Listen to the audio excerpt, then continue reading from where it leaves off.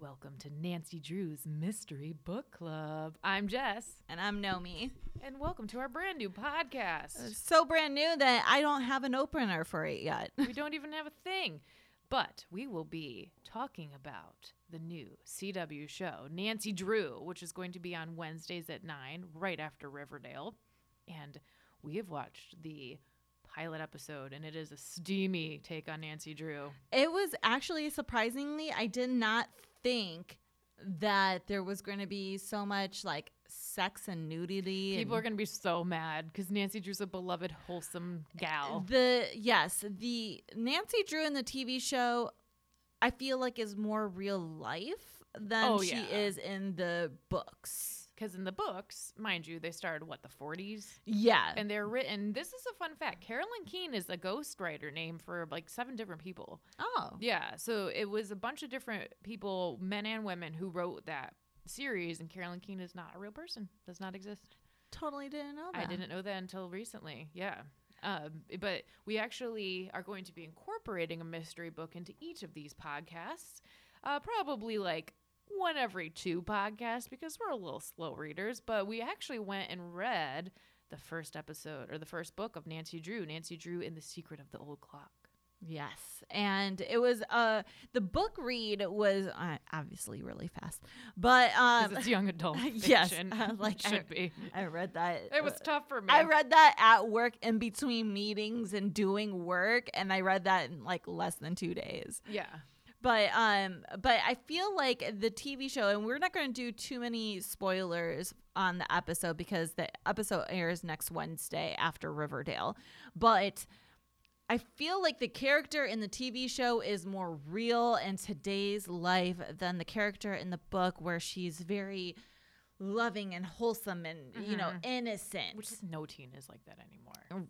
Right. Maybe even though she was, in the character in the book, she did do her edginess because she would break the rules a little bit. But edgy for back then. Right, exactly. Yeah. The character in the show, some of the things that are parallel are in the books, her mom has passed, and in the show, her mom has passed. Mm-hmm. Her dad is also a lawyer. Fun fact, originally cast in the pilot I actually watched was Freddie Prinze Jr. as her dad. Which is so weird. Yes, but it's been recast as Scott Wolf, they traded it out for another early 2000s. So they had to reshoot a lot of those scenes. That's gotta be so annoying, yeah. Because a lot of the scenes that he's in, it's not a solo scene. It's all interacting with other characters. Yeah. That would be a nightmare, but I'm sure they're used to it. Do you know why Freddie Prinze Jr. decided to back out? I think he had something else he was doing. I read, but I totally forget. But I liked him as the dad, but it's also just funny. Shame on him because this season is going to blow up. It's going to be I think huge. It's going to be another kind of Riverdale sleeper hit where people catch on after a little bit and realize, ooh, this is really good. The mystery that they have created in the show is quite good. I don't want to give things away. You need to tune in next Wednesday on the CW. But it hooked me at the very the final scenes. Mm-hmm. They develop a really good mystery to drive the show forward. It's not like a serialized thing. There's one mystery that kind of goes throughout the whole season. Yes. Yeah. So very Riverdale-y in a way. You're not going. Basically, if you don't like cliffhangers, you're not going to like this show. Yeah. But if you don't like cliffhangers, why do you watch television at all? Yeah, that's true. Or movies. Yeah. Or anything. You know what I must say, though, about Nancy Drew and The Secret of the Old Clock and the cover of that book? It gives away, the mystery of the book. So the mystery in this first Nancy Drew book, because this is a little book chat, too, that we'll be talking about the books. Nancy Drew, spoilers if you haven't read it, Nancy Drew she wants to help find the hidden will that she believes exists. This man died in the community, and he had promised all these beloved friends a lot of money to help them pay all their bills. And his friends and family relatives that the money would go to actually are on hard times. Yeah. But then these jerky people, the Tophams, who are already rich, they ended up, I guess he had written a previous will, and they're set to get all his inheritance. So Nancy's like, that can't be right. I must there's rumors of this other will. So she goes on this journey to find where this will is. But it's in a, like, there's a book that leads to it that's in an old clock, but most of the mystery is like, where could it possibly be? So the whole time reading the book, I'm like, it's in the clock. It's in the clock. It's in the clock. Like, it says it on the cover. It's in the clock. Yes, exactly. So they should have maybe, I guess back in the day that was different. You just, I don't know. I didn't actually look at the cover before reading the book because I was like, I don't have time. What? I got to read this book. Which, that sounds funny, but she read it online. So yeah. I'm like, she just doesn't look at the cover. She closes her eyes and opens the book. Yes. Arbitrary page. No, but I think it's maybe because things have changed over time. Now all the mystery books are called like, She Was Watching, Gone Lady. Right. Oh, Girl on the Train. Woman on a Subway.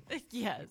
But like they're all about women, so it's interesting. Yeah. Like, well, I think because women are really into mysteries. I mean, I know some men that are, but I feel like women are like just obsessed with mysteries.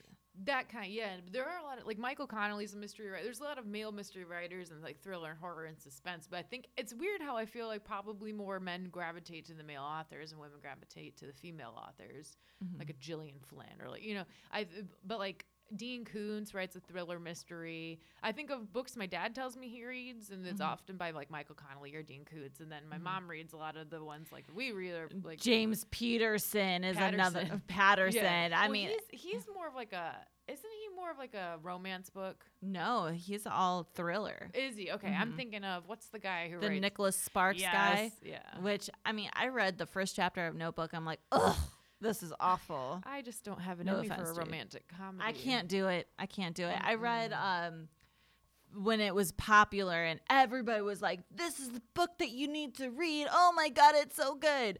50 Shades of Grey. Ugh. I read through that so fast. I'm like, this is no. You know, I said I've not read that, but apparently it was originally written as fan fiction for Twilight. Huh. Oh, I've heard of that. Yeah. Well, this is 50 Shades of Grey is a lot more perverted than Twilight. Yeah. It's most fan fiction tends to be. Yes, it's very perverted. Like, and perverted not like, oh my God, that turns me on. It's Yeah. perverted like, that's actually gross. No, don't. Yeah. And then like the main guy character in there, Gray. yes, like he's very conceited, egotistical, like Yeah. like a major D-bag in my opinion. Right. You know what is one of the few romantic comedies I've read recently is I read the Crazy Rich Asians trilogy. I heard that is so good. You know what's interesting? I honestly, with book one, I found the movie to be a better story. Now they do incorporate some lines from book 2 and 3 into the movie one, because I guess they assumed they wouldn't definitely be doing a trilogy of the movies. But I found the books to be a great read, but I thought it was a little bit more, I guess, like a Hollywood happy ending in the movie. I like them both. I kind of like them independently of each other. Did you watch the movie before reading the book? I did, which is weird. I never really like a book less than a movie, but I kind of liked the movie more than the book. Huh. But I continued and read the other. What's interesting though about the book is they do introduce so many characters in the movie and in the book, but they really follow the plot lines of other characters a bit more heavily in the series. So I'm interested to see what they do with the movies, if they kind of shift gears and focus on different characters, or if they stay with that main couple. But that was a good one. I've read a lot of books this year. Do you have any other favorite mysteries you've read this year? This year, not mysteries per se. I mean, I did read the Eleanor book from Reese's. Eleanor Oliphant is completely fine. Yes. And they're supposed to be making a movie out of that pretty soon too, from what I hear. But I don't know much movie details, and I wouldn't consider that as a mystery. I think of that more as like a quirky, just easy blot read. Yeah. Like, everybody has been saying, "Oh, Reese's books, book list is it's so good. Everything's great." That was the first time I read something of her list. I'm like, it's a decent book. It's okay. Yeah. But it's a filler book. So if I'm reading something scary, I would then read Eleanor to help ease my mind so I could go to sleep. Does that make sense? Yeah, I think so, because it's more, it's not a scary book. It's not a scary book. You know where Reese did really hit the mark is when she put our pal Megan Miranda's new book, The Last Guest House, on her book list. Megan Miranda is a Charlotte author. She's been on, we work at the CW affiliate here in Charlotte, and she's been on our show, so I pretend she's my friend now. But she has some really great mystery books. So if you're looking to read they're pretty quick suspenseful reads with a really good plot twist. The Last Guest House is good. I think The Perfect Stranger was my favorite of hers. I haven't read that. She has another one called All the Missing Girls. I like them. I've read a bunch of her books. Maybe we'll try to get her on the show. Yeah. That would be fun. And if you are listening and you have suggestions of books you want us to read and review, we can do it. But would you give, let's see, out of 5 stars, what would you give Nancy Drew in The Secret of the Old Clock? Well, if I was a teenager, or maybe even in the preteen, like maybe like, I don't know, 5th grade. 5th grade would probably be it. 5th, 4th grade, in the 40s. I would probably say it's probably a grade or stars. You can do grade. You know, I would say probably about B minus. B minus. I would have to put myself in the mindset. Now, as a kid, I did read a lot of the books, and I think I loved them. So I'm going to go with, like, 5th grade. Jess gives it probably an A. But, you know. I was more into Goosebump books. I did Goosebump, too. I loved Goosebumps. Do those count as mysteries? Can we read one of those? Oh, my God. Should we just read only stupid books on this podcast? I really like the Goosebump books that were, like, you get to pick the direction of the story. And so it was like your own adventure. So, yeah. So then Bandersnatch on and Netflix. they didn't do that at first. At first, it was just like a regular book. Yeah. And then halfway into the popularity of Goosebumps, they got into pick your own adventure, pick your own story. So then you would read one way, then you would go back and then read the other way to see what happened. Oh, yeah, because then you want, you're never just reading the one. That's how they get you. It's like 2 books in one. Yeah. I liked Fear Street by R.L. Stine. That was also really good. I read a lot as a kid, and I find the older I get, the more I'm reverting back to my childhood self, where I used to read all the time, and I was really into lip gloss, and that's what I'm doing now. I was really into lip gloss. The only problem with lip gloss, though, is if it's windy. That's my pet peeve. And you have a Jeep, so you understand. Yep. And anytime I'm a passenger in a Jeep, which happens to be frequently because my friend has a Jeep, I get the lip gloss. I'm like, please tell me before we're riding in this thing so I don't put the lip gloss on. Because your hair just gets caught up up in it. Yep.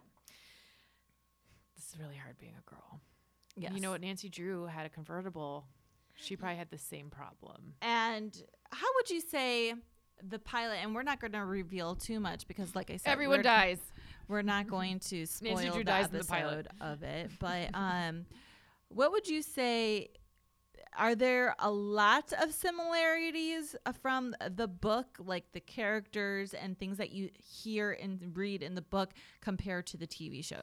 I would say no, because in the book, she's like a super daddy's girl, and she like kind of reveres and respects her dad like people used to do when they were kids or back in the olden days.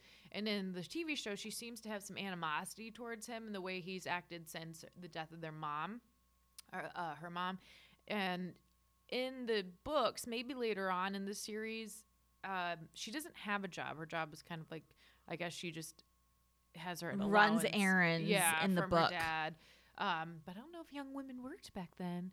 But she's a waitress at a diner, and she seems to be pretty well liked in the books. And in this episode, in this series, it seems she's kind of like the dark kid in town, like the goth girl. No, she's not like a goth girl, but she's like the moody teen and people, outsider. People don't like her. And it's not that she isn't well liked, but they explain in the episode what's going on in her current state. Yes. Yeah, so she's a bit she's a lot moodier than she's much more of an emo Nancy Drew. Do we see the car convertible in the episode? You know what? That's what I wanted to ask you. Did we? Because I was wondering. Okay, yeah, I forgot. Yes, we did. Yeah, so she's got the same blue convertible, and I like. There's kind of this underlying plot line in the this mystery, a town mystery going on, kind of like a ghost that people see, and that's very I think that fits in with the books because there's always kind of like a little bit of a mystery, But I often get Nancy Drew in my head confused with Scooby-Doo. I'm not kidding. I could kind of see the relation of that. I do like that they are tying in almost the attire of the 40s and 50s. They are. They have a little bit of a stylistic with her being a waitress. They have her wear some stylistic things. From And there. some of her regular casual clothes, very much so of that too. Kind of like what they did with Riverdale. Mm-hmm. Yep, same Yeah. stylist. Believe it's the same creators, right? I think so. I'm not sure. Because I'm pretty sure that's what I read last May or something like that. It was the same creators, and you could see the relationship between the two shows. Like you could see that they're visually similar. Yes. Yeah, they're all very high contrasty, dark, moody episodes. My favorite thing is when Jimmy Fallon made fun of like the Peanuts gang, and he did it in the style of Riverdale. It's hysterical. Yes. Because that's what they basically do. But I found that the pilot episode of Nancy Drew had a better mystery hook at the end than Riverdale. So Yes, I felt like Riverdale though. They were really great at capturing everything, but I felt like every episode kind of just ended and was not so much as a cliffhanger so much. Mhm. This starts off as a cliffhanger completely, and it's more than just one mystery. There is several mysteries tied up into one episode. yeah, it's gonna be a good show, and it's premiering next Wednesday at 9 on Charlotte CW and other CWs, but mostly Charlotte's. But if you want to check out like notes that we have, pictures, trailers, anything that we're doing associated with the podcast or our Riverdale Rewind podcast, you can find it on WCCBcharlotte.com. Yes, and again, write in and tell us what mystery books you want us to read. If you've read the worst mystery book ever, you tell us. We'll read it. We may read it within 2 weeks. We may read it within 2 weeks exactly. We're setting realistic expectations. It is true. It is true. So, but I think we're going to wrap up the episode, both episodes of Nancy Drew and Riverdale that we did on our podcast, shorter than we usually do, but just a little prep before you watch the new episodes on Wednesday. Yeah, so make sure you set those calendars and make your TV time an appointment television. All right, say goodbye. Goodbye.